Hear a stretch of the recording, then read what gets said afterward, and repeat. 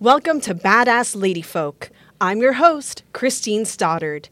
And today I'm so happy to have my guest, Carissa Pignatelli, here. Hello, guys. Nice to meet you. Yeah, and we also have a precious doggo, Prince. Hi, Prince. He's getting a little shy, but hey, good to meet you, little guy.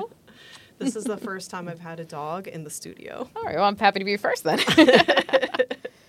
So, Carissa, get comfy, Prince. I see some paw action. Yeah, every so often he's just like, what am I doing? And now he's like, all right, I'm going to stay with mommy. Yeah. So, Carissa, you are an actress, a model, a writer. You're also a nurse. Yes, I am. I like to think I wear many hats. Yeah. So how is it that you decided to become a registered nurse? Because that's really where I want to focus today. Well, the thing was, for years, I thought about doing something in the sciences, and I wanted to do something that was going to help people. And initially, I didn't think I could do anything like that. I remember at one point, I did business for a little bit. I did Academy of Finance at one point, and it was nice to know I could do it, but I just didn't like it. And then at one point, I'm like, you know what? Might as well go for broke. Let's just go for it. And so many years later, I've been here, and I actually looked back, and I'm like, oh, God, I've been a nurse for just over 10 years now. So it worked out. So how do you juggle being a nurse with all of your creative work? Honestly, planners help. I actually have something that I took off right before we started filming. It's a snap bracelet, but you can actually write on it, so your little to-do list. So any type of reminder, I've used my phone. Time management is the big thing. I don't always succeed. There's been times where I've had things get double booked. Like, it's happened and well. But to be honest with you, I like to think that, we all have different parts of ourselves. And I think, and that's another thing nursing has taught me, that, we might see someone as a patient that's sick, but someone else that comes to visit them may see them as a parent. They may see them as a friend. And sometimes it's hard to see someone in a different position, You mentioned your desire to care for others. Mm-hmm. So where do you think that desire came from? That's a good question, because I'm not totally sure. I can't ever remember a time in my life where I was like, I didn't care about somebody. Even when ironically, this is going to sound so terrible. I remember when I was bullied, my father told me that if somebody tries to razz you in any way, he was very old school. He was like, you punch them back. And I was like, well, what happens? My worry was I cared what happened to them. And my dad had to explain to me, he's like, honey, these people don't care about you. He had to kind of put that into perspective for me. So I'm really not sure where it came from, to be honest, but I think I was always kind of this way. So maybe that's why I always had it in the back of my head before I actually went for it, Yeah. What was nursing school like for you? Very tough. I went to the College of Staten Island, and anyone who has been there knows that you start out with a large class, and then by the time graduation happens, the class has dwindled considerably. And I know why they do that. They want to make sure all their graduates pass the nursing exam. But I've also realized in more recent times, I think they also want to weed out the people that think oh, I'm going to have a certain job, I'm going to get paid. Because, look, we do have job security as given with what happened with the pandemic, but also, you work very hard for that, and you are dealing with people's lives. So I think a lot of times, because I've seen it a few times where I've seen some people that clearly just wanted to go into healthcare for money, and you could tell, especially with their bedside manner. And look, I think of it this way. Somebody's already scared being in the hospital, whether it's for themselves or for their family. You don't want to make it worse. You have to have at least a shred of empathy to know hey, what I say matters and what I do matters. Quite literally, if I mess up, if I make a mistake, it's going to affect somebody else, How would you describe a good bedside manner? Definitely patience. Patient for the patient. Yeah. But no, I can't say how many times where initially I had a patient that was very frustrated with their situation. Sometimes they would be a little testy, and I get it. They don't have a lot of control of their situation, so very often, you get the brunt of it at first. But sometimes I just take it in stride. I just don't even take it personal. And then after a while, sometimes they do open up a bit. And a lot of times you do have to listen and say, let them say what they got to say, So definitely listening, definitely patience is one of them. And on occasion, a sense of humor, because there's been times if I know that I can, I'll crack a joke with a patient and just make them laugh for a little bit. And I like doing that too. How would you say, sorry to mention the pandemic, but you brought it up and you are a nurse and I've got to. It was an interesting time in my life, believe me. Yeah, believe me. Yeah, so how has your life changed in the past 3 years? Whew, okay. I'm letting you know right now, this is probably going to get heavy pretty quick. So, Okay, great. Yeah. That's why we have a precious puppy in the studio. Yes, I'm probably going to end up cuddling him in a minute. But it changed in a lot of ways. I think I had more friends prior to the pandemic. I also was in a serious relationship prior to the pandemic. And, I think those were the big two things because unfortunately there was a lot of people that I realized their true colors during the pandemic. Now, not to bring up politics so much, like I used to joke that I wasn't a super political person, or I think looking back, what I probably should have said was I don't like to offend or divide people. I would rather bring people together. That's always been my motive. And I realized, well, let me start by saying, I always kind of kept my political opinions to myself because when I'm at work, like I want people to be comfortable around me. And if they want to think that I'm one way, fine, I'll let them think that. But it's just, I figured I wouldn't want somebody to look down on me for my opinions, my politics, or whatever. So I tried to give everybody that courtesy. And then I unfortunately realized with the pandemic, not everybody was going to do the same for me. And I also noticed that there were quite a few people that while I was going to work and putting people in body bags, I had people complaining about wearing a cloth mask or the regular surgical mask just to walk through a restaurant to the back outdoor room, and claiming their rights were being denied. And look, I get the whole political aspect of it. Fine. But I knew certain friends were going out of my life in particular because one friend that I said, hey, look, I've had to do XYZ during the pandemic. I'm depressed. Like, I'm not holding it together. I am not okay. She did not acknowledge it whatsoever. She just went to, oh, what's going on with the vaccine? What's going on with this? And I bit my tongue and I wanted to just scream, look, I'm not going to be your ammo for your next Facebook argument. And at that point, and that was not the first time that happened. I also remember there was another friend in particular. And the worst part is I tried to be positive. I also deleted Snapchat because of this. I had a friend that, we mainly communicated on Snapchat. And I remember at one point she asked how I was doing and tried to be positive. I said, this is after the first wave in the summertime. She asked how I was doing. And I said, well, it's been a little rough, but people are starting to get a little bit better, I guess, because it's summertime and people aren't on top of each other. And I said, one good thing about this pandemic is certain strains of the flu have been eradicated because we've all been covering up. And again, tried to be happy. And she writes back, and I swear I actually had to sit and read it over and over because I could not believe she responded this way. Ooh. She goes, when are you going to stop pretending that this wasn't all the government's plan to muzzle us? And then she starts going off about how, oh, I know someone here, I know someone here. And I remember putting my phone down. Like, I actually had to go like, oh, don't flip out. And later on, I did respond to her. I said, look, you asked me how I was doing. I'm sorry if you didn't like the answer. No, I meant it. I wasn't even trying to be like dismissive or anything. I just kind of felt like you asked. Sorry, I gave you an honest response. But yeah, I had a lot of treatment like that. And I'm so sorry. Thank you. Clearly not a good friend. Well, that's the thing. I realized I didn't have as many friends as I thought. And I also had a relationship where I think my ex-partner, like, I don't have any ill will towards this person anymore. Like, we've actually, I don't want to say we're friends, but we're definitely, like, if we run into each other, like, we don't hate each other anymore, which is a good thing. But I realized that his politics became more important than me in regards to everything going on with the mask, the vaccine, et cetera, et cetera. And I also remember it brought up a lot of other issues that I did not think initially were important, but I realized too little too late were. So that was a big change for me as well. Also, I think at one point, it actually got me to a point where I kind of hated nursing at one point, which I was so frightened that I got to that point because that used to be anytime something was going wrong in my life, I felt like, well, if I can't help myself, let me help someone else. And sometimes it did help me. And it was almost like my safe space was taken away, and I think that was kind of something. But it did kind of force me, believe it or not, to focus on my other hats, my other passions, because, I realized to live a full life, you have to do a little more than just one thing. Yeah, for sure. So it was some hard lessons. I think that was the biggest change for me. you know?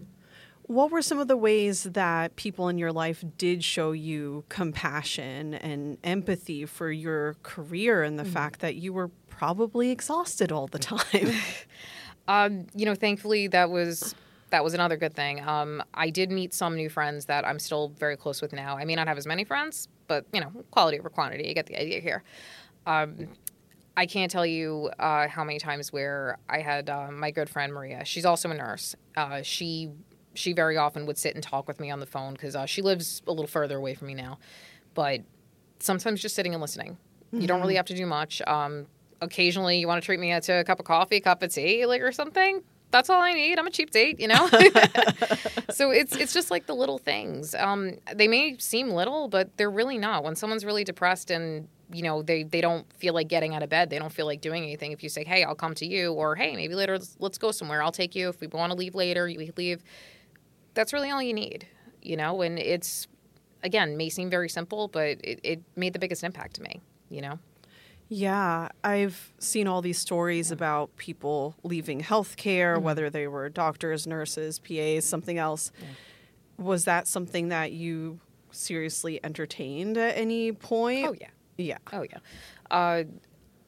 Part of me, now I think because things are a little better, I don't really want to leave like I once did anymore. I do think that I'm more willing to say no when people say like, hey, do you want to do some extra shifts though? But I did seriously think about it, but it never came to that, I think, because I don't want to say like, oh, I've never done anything else, but I really didn't know where I would go. I did consider maybe going back to school and doing some sort of teaching or doing, believe it or not, I considered doing I forgot the proper name for it, but basically you help with cosmetic surgeons and things like that. Like you would be the one that's injecting Botox and things like that. Again, it's escaping me what the proper title is, but I was considering esthetician doing... Yes, esthetician nurse. Thank you. I was considering doing that at one point, which maybe I'll think about. It's very expensive to get the certification, though. But I was considering stuff like that. Like maybe there are other avenues of nursing that I could do. Now, thankfully, there is, so I still kind of teeter with that now. I don't work as often as I normally do in the hospital. I pulled back some of my hours a bit. I have been doing infusion nursing, so I'm still getting to take care of people, and I'm still getting to help people. But that's also something I do want to bring up. I think what a lot of healthcare workers do is that they think their identity is being a nurse, being a doctor, being EMT, whatever. But I personally think that our identity is helping people. And I think we'll find ways to do that whether we stay in healthcare or not, Ooh.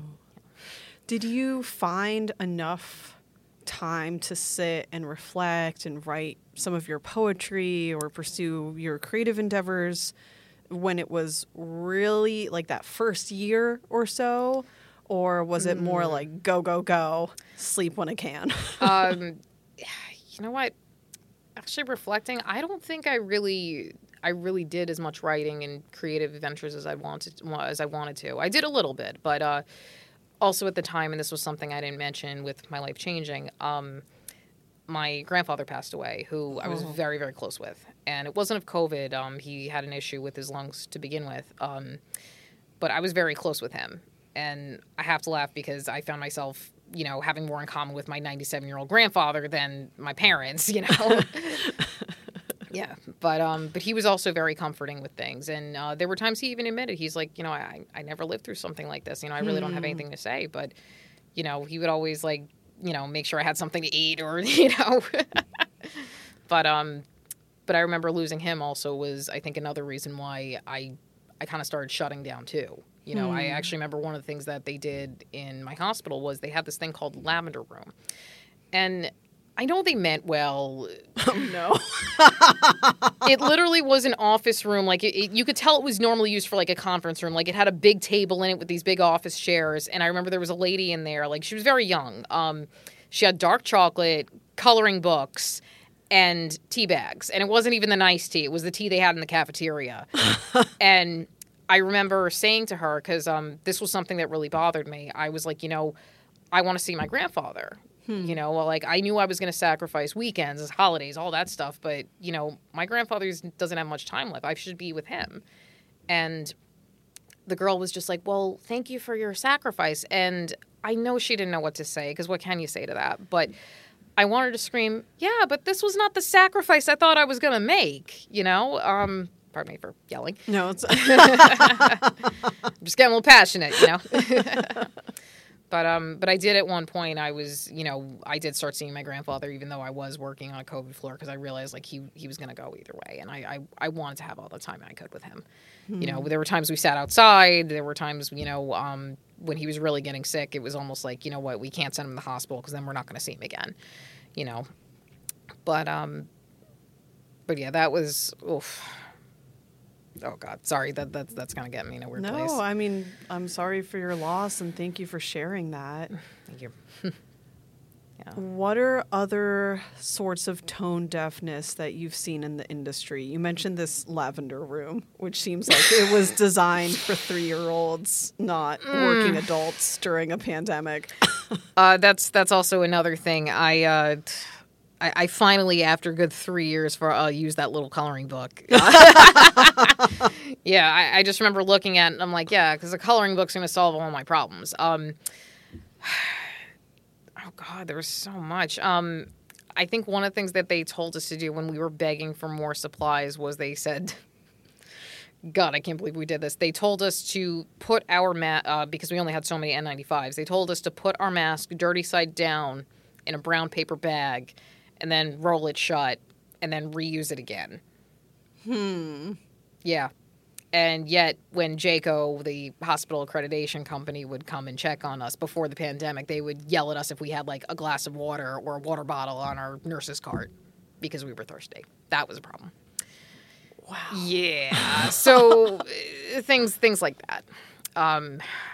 There were so many hard to name. I think because that was another thing we fought a lot for in our union. We wanted more staff. Like, there were times we didn't even fight for extra pay. We were just like, look, we need more help.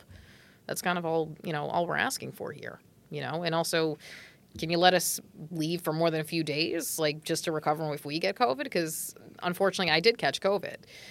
And what? Yeah.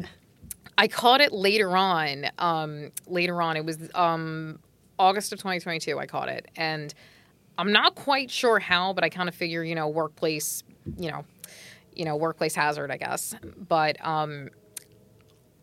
it knocked me out. It really knocked me out. And the worst part was I had just scheduled to get my freaking booster. And I was like, wow, is timing so freaking bad? Oh. So I was like, I was vaccinated, obviously, but it was just, like I said, I put off getting my booster. I was like, oh, all right, I'll do it next week. I'll be fine. And that didn't quite happen. So how long were you allowed to take off from work? Well, I was allowed at that point. They were allowing people 5 days, and if you had a negative test, then you could come back. The good part was one of my friends was telling me, like, different ways to kind of, who also worked in the hospital, different ways to kind of prolong it a bit, so I had a little more time to recover. So I was able to take a week off, thank goodness.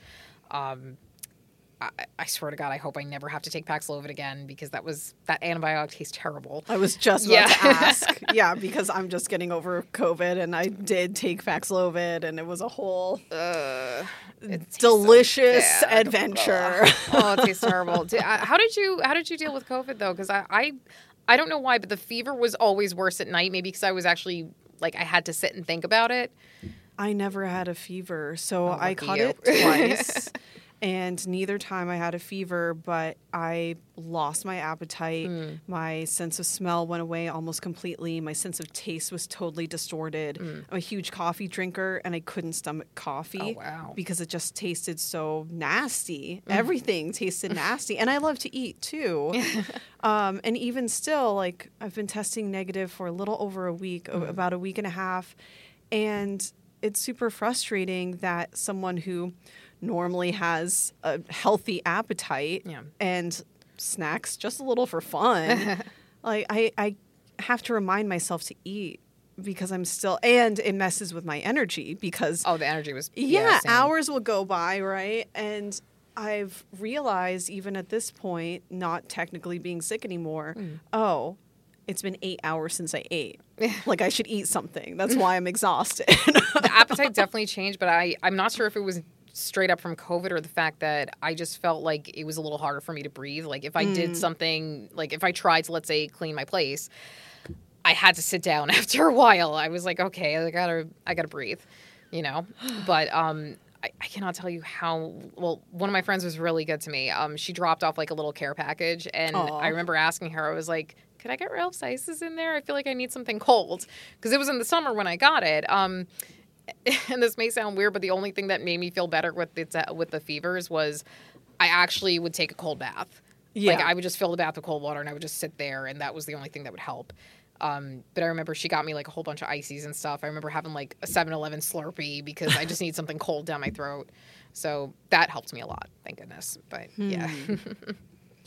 Do you think that the average person really understands and appreciates the sacrifice, and sacrifices plural, that healthcare workers made during the pandemic? You know what? I'm not sure, only Yeah. because one of the things that I felt was very, as you put, tone deaf was, do you remember when everyone started protesting about reopening things and whatnot? Yeah. Now, look, I get it. People have to, pay their bills and stuff. I understand people that were coming from that. But I remember actually on Staten Island, where I'm from, there was a bar that is actually now closed because they have so many legal fees that they have to deal with. I forget the name of the place right now, but, Because they reopened too early when they weren't allowed, or what happened? Well, they I swear to God, they wrote that it was a, quote, autonomous zone, and that people should be able to make the choice to come in or not. And again, there was literally no reason for them to do that. I think, honestly, they just wanted the attention. And, yeah, it just got real ugly real quickly. And I remember saying to somebody, like, look, I get the whole, how come one side of the block can open but the other? I understand what you're saying with that. But, obviously there's got to be a dividing line somewhere. And if you want to go further, one of the things that we were telling people to do when we said staying home is that we just want our hospitals not to be overwhelmed, and that's really kind of what it comes down to. You could still obviously do things, obviously be cautious about it, but, we were trying just to not have our hospitals get overwhelmed. And I think this is more of a systemic problem, so obviously I can't really offer solutions with that because it's bigger than me. But I just remember yelling at one time to myself because there was nobody to listen to me at that point. I just wanted to scream, I wish I had your problem, where I was upset that I couldn't go out to my favorite bar. I have to go to work tomorrow morning, thanks, So I think it's stuff like that I think people don't get, where we see a lot of horrible things. I remember actually, I actually saw this one gentleman who lost both his legs in a car accident. He was 23. And the worst part of it all was that he wasn't even driving. He was a passenger, and the driver screwed up royally, and it affected someone else. And I do think that also, things like that also affected me. It showed me that, sometimes bad things can happen, and it's not even the person's fault that gets affected by it. And I think that's also another thing the common folk, maybe not common folk is a bad name, but the folks that are not in healthcare don't quite get. Everybody was like, oh, well, it should be my choice. Well, yeah, but your choice affects someone else, so you do have to keep that in mind. So, what are some other sources of inequity that you see in the field? I hear a lot about gender differences, nurses getting put down because it is a career that's heavily female. Yeah. Honestly, I notice when it comes to women in healthcare, I think the big issue that we ran into, like I was saying before, when the union was really fighting for our healthcare, nursing in the beginning was not the respected career it is now. It used to be just something, Florence Nightingale's time. It was something that women that were in prison got later on to get put out back in society again. When Florence Nightingale actually first started becoming a nurse, her family didn't want her to. No, I swear. I swear. I wish I was making this up. Yeah. And the only reason why nursing kind of became more of a science was because Florence came from a pretty prominent rich family. She had a statistics degree, and she was able to prove, hey, when you wash your hands, people don't die as much. For layman's terms, obviously. Right. And in more recent times, like let's say 40s, 50s, a lot of times women would become nurses because they were just kind of making extra money. They weren't fully supporting themselves. And that was just the dynamic of how things were at the time. But as you could tell, now we have women that are the head of the households. We have women that are just supporting themselves, single parents, all these things. We also have a lot of male nurses. So it's not as female run as it used to be. It's still prominently women, but there's a lot of men that are getting into the field as well. So I think for that reason, there's been times where I've had jobs as a nurse where I didn't get health care. And yeah, no, it was pretty bad. I remember there was a school I used to work in. I wasn't hired by the Board of Ed. I was hired by a staffing company, and I make that distinction for a reason. I remember when I was telling someone I have to get a new job because because of that, they were like, "Oh, well, why is that? It's a Board of Ed job." And I'm like, "No, it's not. That's the point." That's so sleazy. It's absolutely sleazy. I was a college graduate. I did everything expected of me, and yet I still had to be under mommy and daddy's health care. Honestly, if the Affordable Health Care Act hadn't happened, I would have been screwed. So that helped me a lot, But when I got into the hospital, that's when I finally had health care of my own. And I felt so much relief. But my point with that is I think that's something that caused a lot of inequity, probably because it started out as, a woman's career. And as I said before, it used to be something where married women would take as opposed to women that are supporting themselves. I've also noticed that there's a lot of women that kind of dismiss their pain. I'm not quite sure where that comes from, but I have noticed that a lot of women are like, "Oh, I don't want to bother you. I don't want to bother you." I wonder if it's more of a cultural thing because I do see it across the board. There's, especially mothers, they don't want to make a big deal out of certain things. I see that to be something that's very prominent, believe it or not. But on the flip side, I see men tend to have more problems with mental health. And I think that's, again, more of a cultural thing where, we have a lot of cultures that want these guys to be super masculine and super dominant all the time. And let's be honest, nobody's like that all the time. Yeah. Or should be. Yeah. And, you have feelings. You're human, and you should absolutely take the time to say, "Hey, if I'm not okay, let me go see somebody. Let me talk to somebody." I actually remember there was one gentleman that came into, my first hospital job was actually a psychiatric nurse, by the way. I forgot to mention that. So I remember one of the gentlemen that I took care of, he came in for depression, and it turns out it really started to spiral out of control when he lost his job. And I remember him crying to me because he was like, I can't support my family, I can't support myself. And I realized how much he tied his worth to being a provider. Yeah. So, and also I noticed a lot more men actually would attempt suicide, which I didn't quite see that coming until I started working in mental health. So, and again, I think the reason for that is for so long we've had this very misconstrued mentality that men have to be this way, women have to be that way. But I think of it this way. We're all human, regardless of genders you've born as, identify as, or what have you. We're human. We have emotions. We break down sometimes. And it doesn't make you less of a person for that. It doesn't decrease your value. If you need help, physical or mental, that's when you come to folks like me, Yeah. And no judgment, by the way. Like, we all have issues sometimes, Yeah, of course.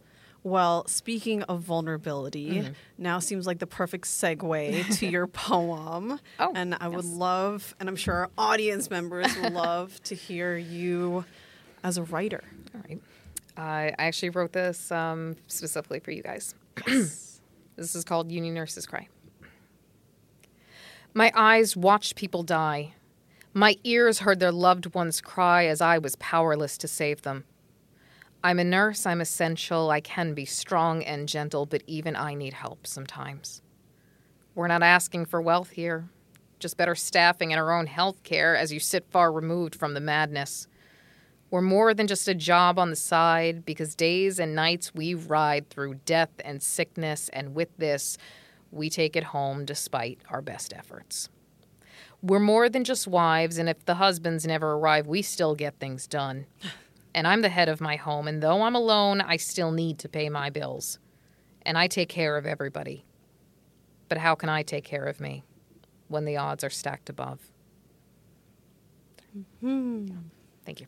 Yeah, thank you. So can you talk about the process for writing that poem, the impulse? I know you wrote it for us. Well, one of the reasons why I included the lines about, we're more than wives and that the husbands don't arrive, goes back to what I was saying before about how, for a long time, nurses were thought of as like, oh, they're the wife, it's the side job and whatnot. And the dynamic has changed, as I brought up before, where there's a lot of women that are heads of household. There are a lot of women that are just independently supporting themselves, maybe a child or whatnot. So I wanted to make sure that was brought up, that, we're more than just, that side character, so to speak. I also brought up about my eyes and ears hearing people not making it. And I remember actually even telling a friend of mine who she was working in a burn unit, and she was actually having some trouble. And this was even before COVID, because she saw some really terrible cases. And that's the one thing I will say about working in a burn unit. I had some burn patients come to me when I was working on a med-surg unit. They usually would step down from that.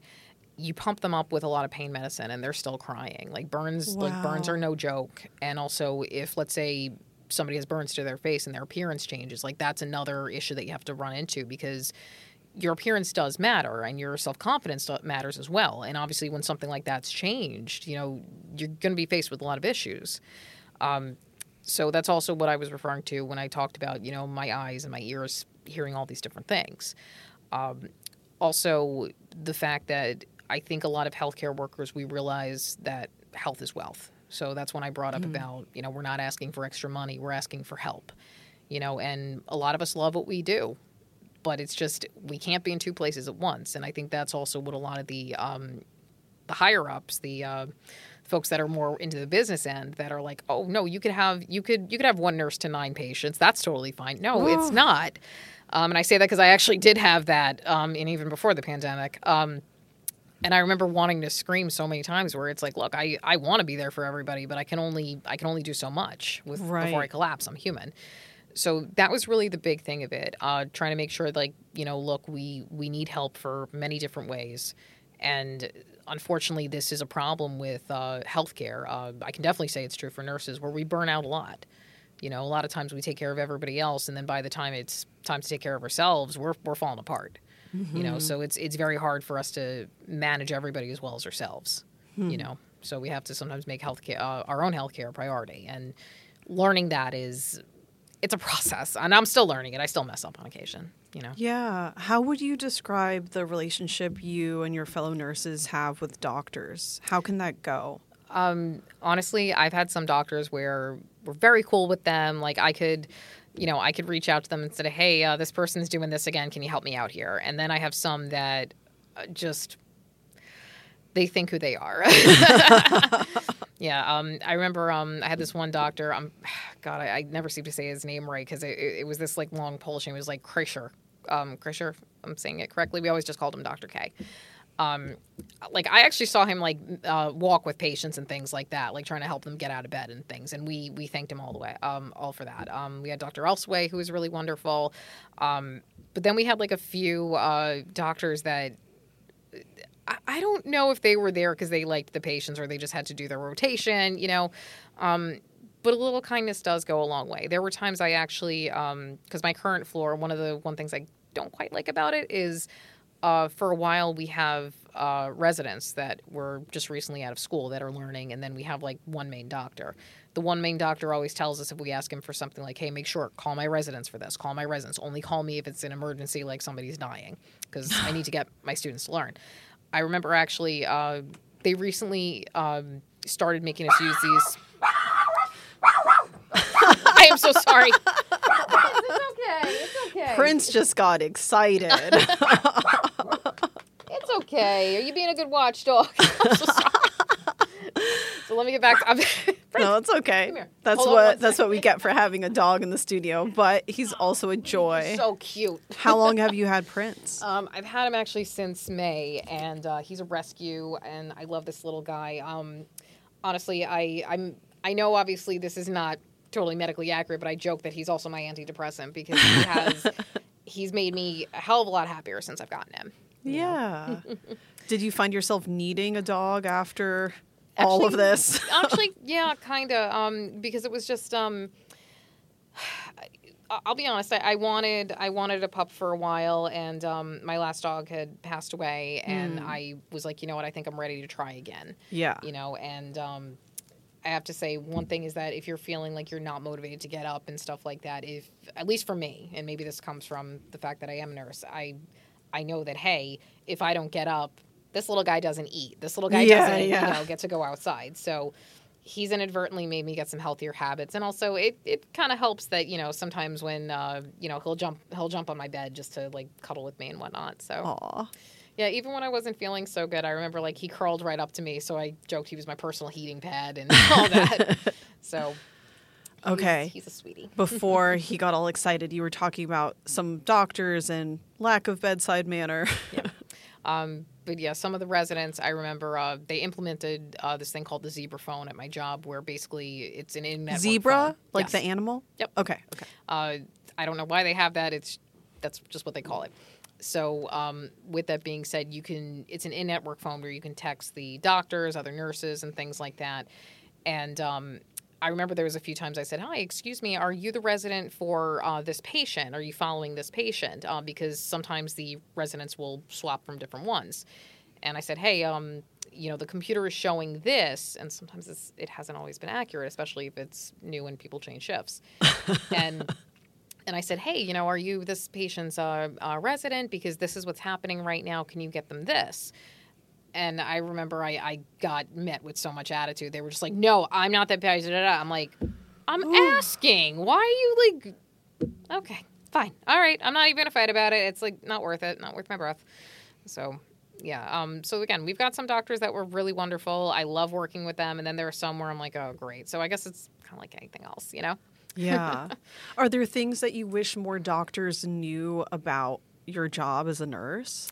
Well, I think they definitely need to know, like, we're watching them very closely. We try to get to know them as people as well. And there are times when, we're on top of you to get certain orders done. It's because maybe my patient's crying in a lot of pain. My patient's worried. I also remember telling this one doctor that I was actually had to make a phone call with.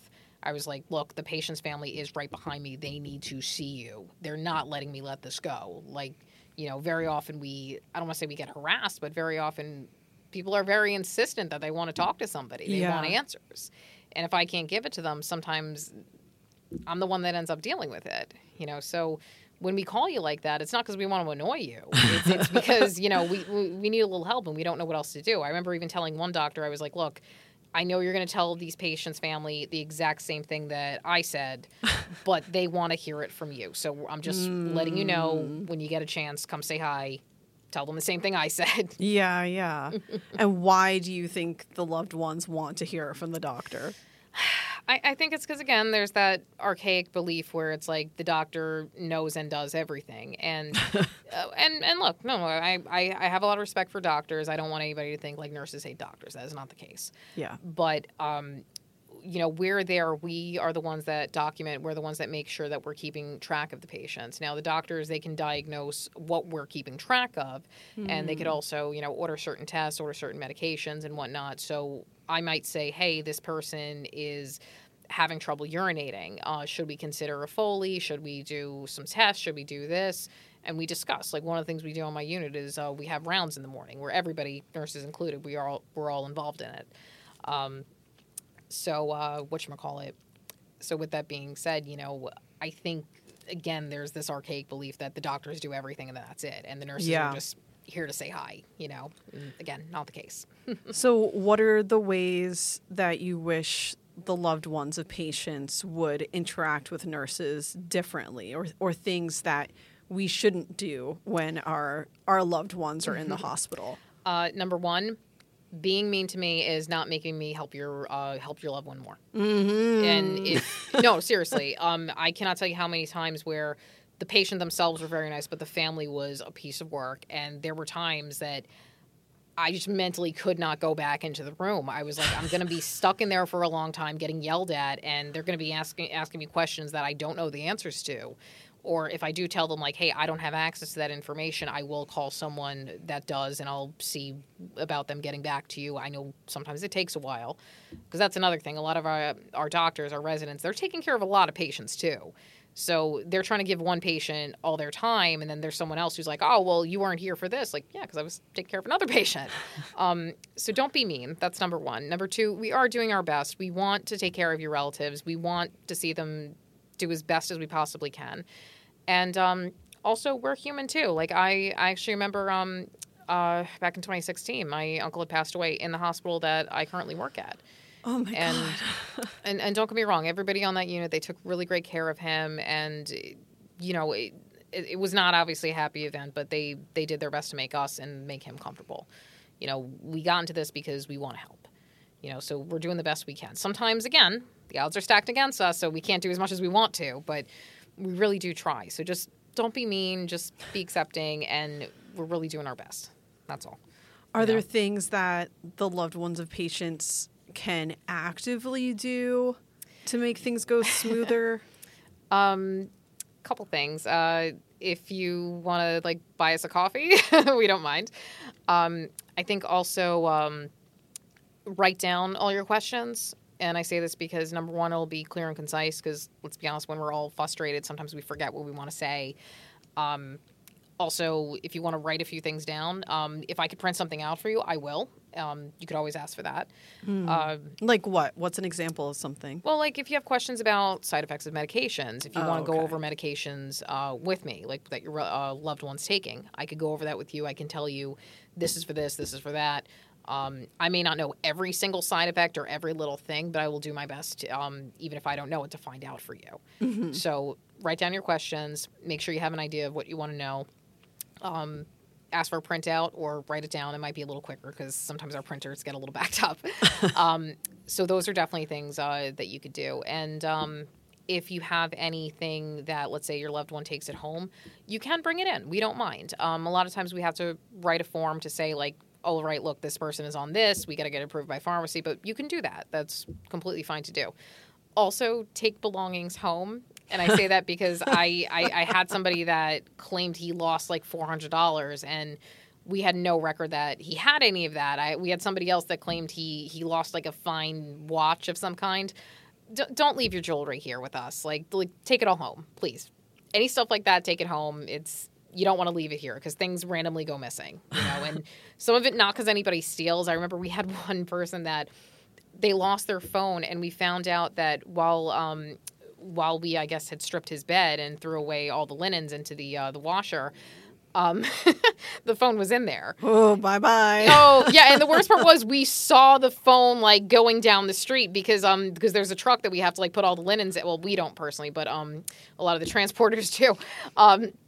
And I remember, we saw it, going over the bridge to the facility to sterilize everything, and we were like, oh, that's not good. So take all your stuff home, please. What are some of the funniest stories you have to share from nursing? Oh, God. There's a few. There's a few. But psych was always really funny. No, psych was really funny. I remember, oh, God, it's so weird when you actually have to, think back and tell it. Yeah. I remember I had one patient that was in the TV room when I was working psych, and he was listening to back when Hillary and Trump were going back and forth, and I just remember he goes, "This election, it's just two teenagers arguing!" and I'm like, all right, you're not wrong. Yeah. So I remember that was one of them. Also, I had a patient that he went walking down the hall, and I don't think he realized his gown was wide open. Oh. And he was just like, "No, you girls are really great. Okay, I'm going to get going." And I'm like, sir. And he's like, "Well, what's wrong? And then, I tied him up, and he goes, "Well, I was trying to be sexy." And he just just laughed it off. Yeah. Oh, and you also just reminded me, I had a patient that he had to get his part of his leg amputated because of diabetes. And, I was doing his dressing, and I'm rolling it up. And at one point, I made a stupid joke because I knew I could. I was like, "Oh, I'm boring now. The only joint I roll these days is yours." And then I looked and I said, "Sorry, my sense of humor doesn't get better from here." And he goes, "Oh, no, that's fine. I'd give up my right leg for that sense of humor." Oh, wait. And I'm like, "No! Too soon!" Well, yeah. If he's the one saying it. I was like, "No." And that was the worst thing. He got it just the other day. I was like, "No, you just had this." And I was like, "It's too soon." He goes, "No, it's not." So, yeah, no, you get people with pretty good sense of humor, which is great. Oh, and speaking of amputations, I remember when I was in psych, we had one patient that he had a prosthetic that he walked around with. I forget what led to this, but he had to get sedated. He was acting very erratically, but when we had to hold him down to give him the medicine, which, again, we don't normally force meds unless it's the last resort, But he somehow, I don't know how he did it, but he wiggled in such a way where he grabbed his prosthetic and he tried to beat us with it. During at the time, it was terrible. But when we looked back, we were like, okay, that's ridiculous. We love it. It's like you have to laugh at it a bit. Yeah. Well, what are some of the other coping mechanisms that you have for getting through tough situations? A lot of humor. Yeah. Sometimes there are times that lately it's been the pantry for me and a couple of my work buddies. Like we'll go and get some water for ourselves, and we'll be, if we got to yell about somebody or whatever, we'll do it in there, and then we'll go back out like nothing happened. And more recently, long walks. I absolutely love physical activity. I've gotten into hiking the past few years. I joke that part for mental health and part because it's a fairly inexpensive hobby. Yeah. Depending on like all the stuff that you're buying. I just have a good pair of shoes. I'm good. That's all I need. And my little boy's with me. So yeah, he's happy about that. So a little bit of physical activity. Also, that's another reason why I really started pushing myself with writing again, because that kind of gets me out of my head. Yeah. Yeah. So that's another helpful coping mechanism for me. What advice do you have to young women or even girls who might be interested in becoming nurses? It is one of those fields where, again, you will have job security. You will definitely help a lot of people. It may not always feel that way, but trust me, you will. Be prepared to work hard because it's not the easiest thing. But also, if for whatever reason bedside nursing is not your thing, because it is pretty intense, you have other options too. I've seen nurses even go into law offices where they are trained to read medical documents and help translate it to some of the other people that are in court and things like that. So you have options for this career. Definitely worth doing. It is a fun career when you get to the point where like you find your niche, you know. So I think my advice would be, like, if you feel like you want to do it, you might as well go for it. Just be aware that your decisions do affect other people. So just have some empathy and understand that if some people rip on you a bit, chances are it's because they're scared or they're frustrated about their situation. And also, I would say take care of your mental and physical health because they do coincide with one another. And, you could also use that to be the example to your patients as well, Yeah. Yeah. What would you describe as your niche today in nursing? My current floor is it's med-surg with a rehabilitation focus. So we tend to get people that, let's say, they had a stroke. We have to make sure they can learn how to feed themselves again and do their normal life, things that they normally would. They broke a hip or whatnot. Occasionally we'll get some people that are a little younger because, sickness happens to everybody. Stuff happens. I like being able to sit and talk to somebody and make sure that they know exactly what they're doing, know how to take their medication. And if, let's say they have to do a new regimen or there's a new piece of equipment or whatnot, I could teach them how to do that. I absolutely love doing that. So I kind of joke that I'm like half nurse, but half teacher also, Yeah. And I also don't even mind like precepting anytime like we have some of the nursing students pop in, So I think my niche is really that, just making sure that people are taught and more importantly understand, because this is something they're going to probably have to deal with for, if not their whole lives, for a long time. So I think definitely teaching is a bit of it for me too, Yeah, and how would you say your niche has changed? I mean, you talked about psych before, but why have you gone to different parts of the field? Well, I really did enjoy psychiatric. The only problem I would say is that it was my first nursing job. So a lot of my clinical skills, my actual hands-on stuff was not really where I wanted to be.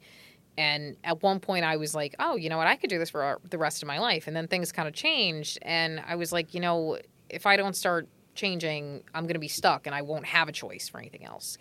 So I did go onto a med-surg floor, which was, I jokingly called it the baptism of fire because it was rough. It was very, very rough. I did learn a lot about managing my time. That was a big one. But I started to move around because I realized when you move around a bit, you start learning more things. And something that I still kind of struggle with, but I realize, again, it's an ongoing process. You have to sometimes get comfortable with being uncomfortable because that's how you learn, that's how you grow. And, if you stay in the same place, like, yeah, you're always comfortable. You're always, where everything is and what to do. But you can't be afraid to make a mistake in the sense of, like, all right, I don't quite know how this works. Like, you can ask a question if you're not sure. Yeah. That's okay. But get as much experience as you possibly can. That's really one of the big reasons why I changed. I wanted to make sure I knew as much as I could. Mm-hmm. You know? Do you feel like your confidence has changed a lot, a little? How has it changed? And do you think any of that is tied to I mean, really everything, to being a woman, to just getting older, living through life? Well, I think my confidence, I don't want to say it increased, but I think it's at a safe level because there are times I still knock myself down. I know I shouldn't, but I've realized, again, with the experience that I've gotten is that, we are all people. We all have emotions. We all deal with things. Like, I recently was talking to somebody about he went through some issues with somebody. I don't want to go into it. That's his business. But he was under the impression that certain things favor more women. And I was, I love that's always fun. But I was explaining to him, I said, well, that's kind of what we're talking about with the patriarchal system being hurtful for everybody. Because I'm pretty sure you're more than just a money machine that's, providing for the person you're with. And I even remember having to explain to him because he started saying things like, oh, girls only want guys that make a lot of money. Girls only want guys that are 6 feet tall. And I said, well, let me tell you something. Those women that you speak of, they're not looking for love. They're looking for status. So that's number one. Anybody that's just looking for those kinds of things, they're looking for status. But people that are looking for genuine connections, like, they care about the connection. They don't care that much about your job. We'll work with each other, But I think it's shown me that everybody has their own issues. So there's times I've learned not to take things personal because you can't. You're going to go crazy if you do. I think being a woman, it's shown me that I'm a little stronger than I think.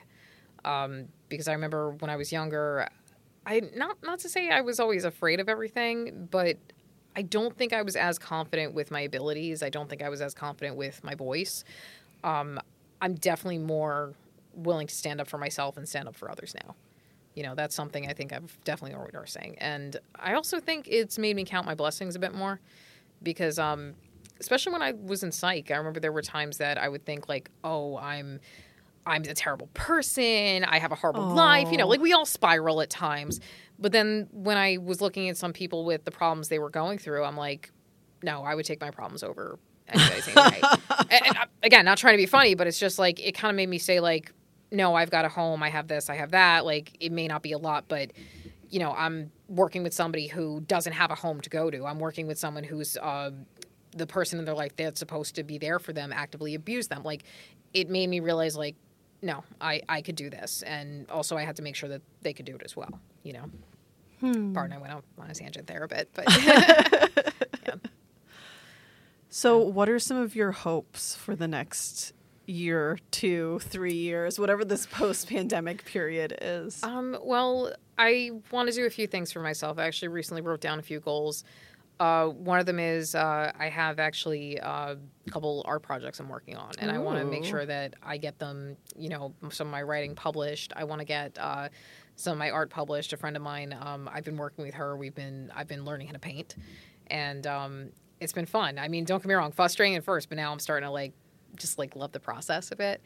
And I also would want to travel again because, ironically, right as 2020 began, I'm like, wow, I'm going to go travel. Oh, no, I was not. Where were you going to go? I actually had a trip planned to Asia with my cousin. Yeah. Yeah, and I had to cancel it for other reasons, not the pandemic, but it kind of worked out that I had to. Right.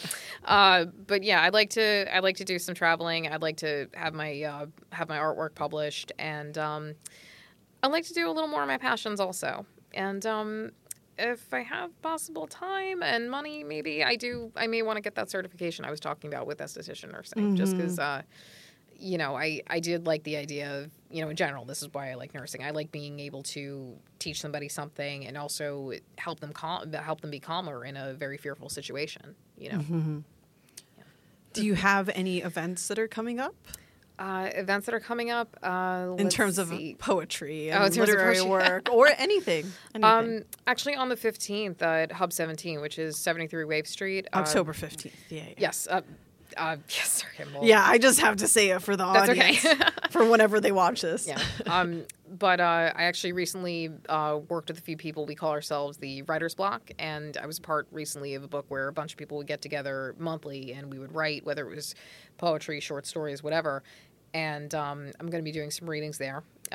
Some of the readings I will be doing will be included in the book. Others, hopefully, next book we do, because we do plan on making this a yearly thing.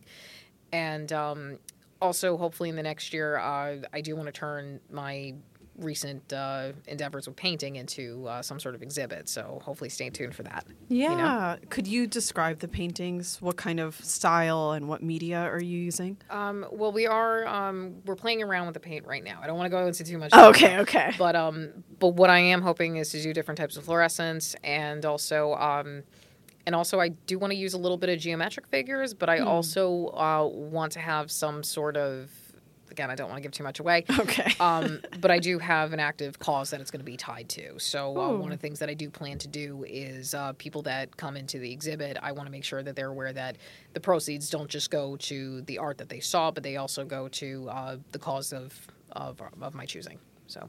Ooh, that sounds wonderful. I will bring that up when it's time. I just don't want to. Yeah, I don't want to say too much. Okay, I won't press you. I won't press you. Does Prince have any plans? Prince, honestly, I think he just wants to eat, sleep, and run around a lot. That's his thing, and possibly cuddle with me.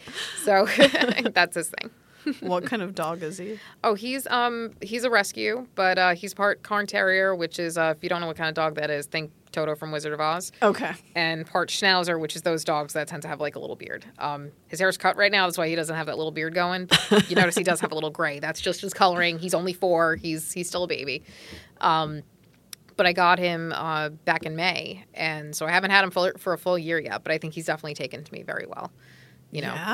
Yeah. And my parents jokingly say that's their grandson, so. So we are running out of time, and I want audience members to know where they can find you, how they can find you for any of your creative work. Okay. And anything else, if they're allowed to ask you questions about nursing. Yeah, no, absolutely. Well, I have a regular website, which is my full name, Carissa Pignatelli. If you want me to spell it, I absolutely will. But if you don't want me to do that, my Instagram's a lot easier. In all the show notes. Yeah. Yes, and I also have my Instagram, which is Cap Loves You, CAP Loves You. And I post a lot there, and I can definitely do a little more interacting if you want to say hello. So. Well, great. Thank you so much, Carissa. You really got vulnerable and shared sides of your profession that not everyone is willing to do. So I greatly appreciate that. And I think what you do is so important. What all healthcare workers do is so important. Thank you. And I think it's also really beautiful that you make time for your creative endeavors, too. Thank you very much. Yeah. Seriously. Yeah. Well, dear folks, you've been watching Badass Lady Folk. I'm your host, Christine Stoddard. Tune in next time.